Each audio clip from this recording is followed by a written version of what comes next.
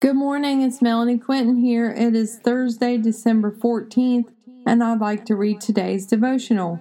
Repent and ask for forgiveness. Acts 2:38. Peter replied, "Each of you must repent of your sins and turn to God, and be baptized in the name of Jesus Christ for the forgiveness of your sins. Then you will receive the gift of the Holy Spirit."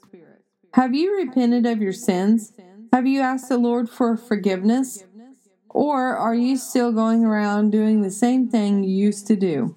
Ask for forgiveness and let go of it. Do not keep picking up the offense and carrying it with you. Turn to God and be baptized in the name of Jesus that you will be saved. I know we all have done something in our lives that required forgiveness. Maybe you said something you shouldn't, or maybe you did something you shouldn't. Do you ever hear, "Maybe I shouldn't do that"? Say that? Or maybe you hear, "I know I shouldn't do that," but you decide to do it anyway. What are the results? Disaster or easy sailing? Do not assume when you repent of your sins you will not be tempted. Oh yes, you and I will still be tempted to sin. We have to choose not to. We have to choose the better path. What will you choose today? Have a blessed day, inspired by God on 12/14. Thank you.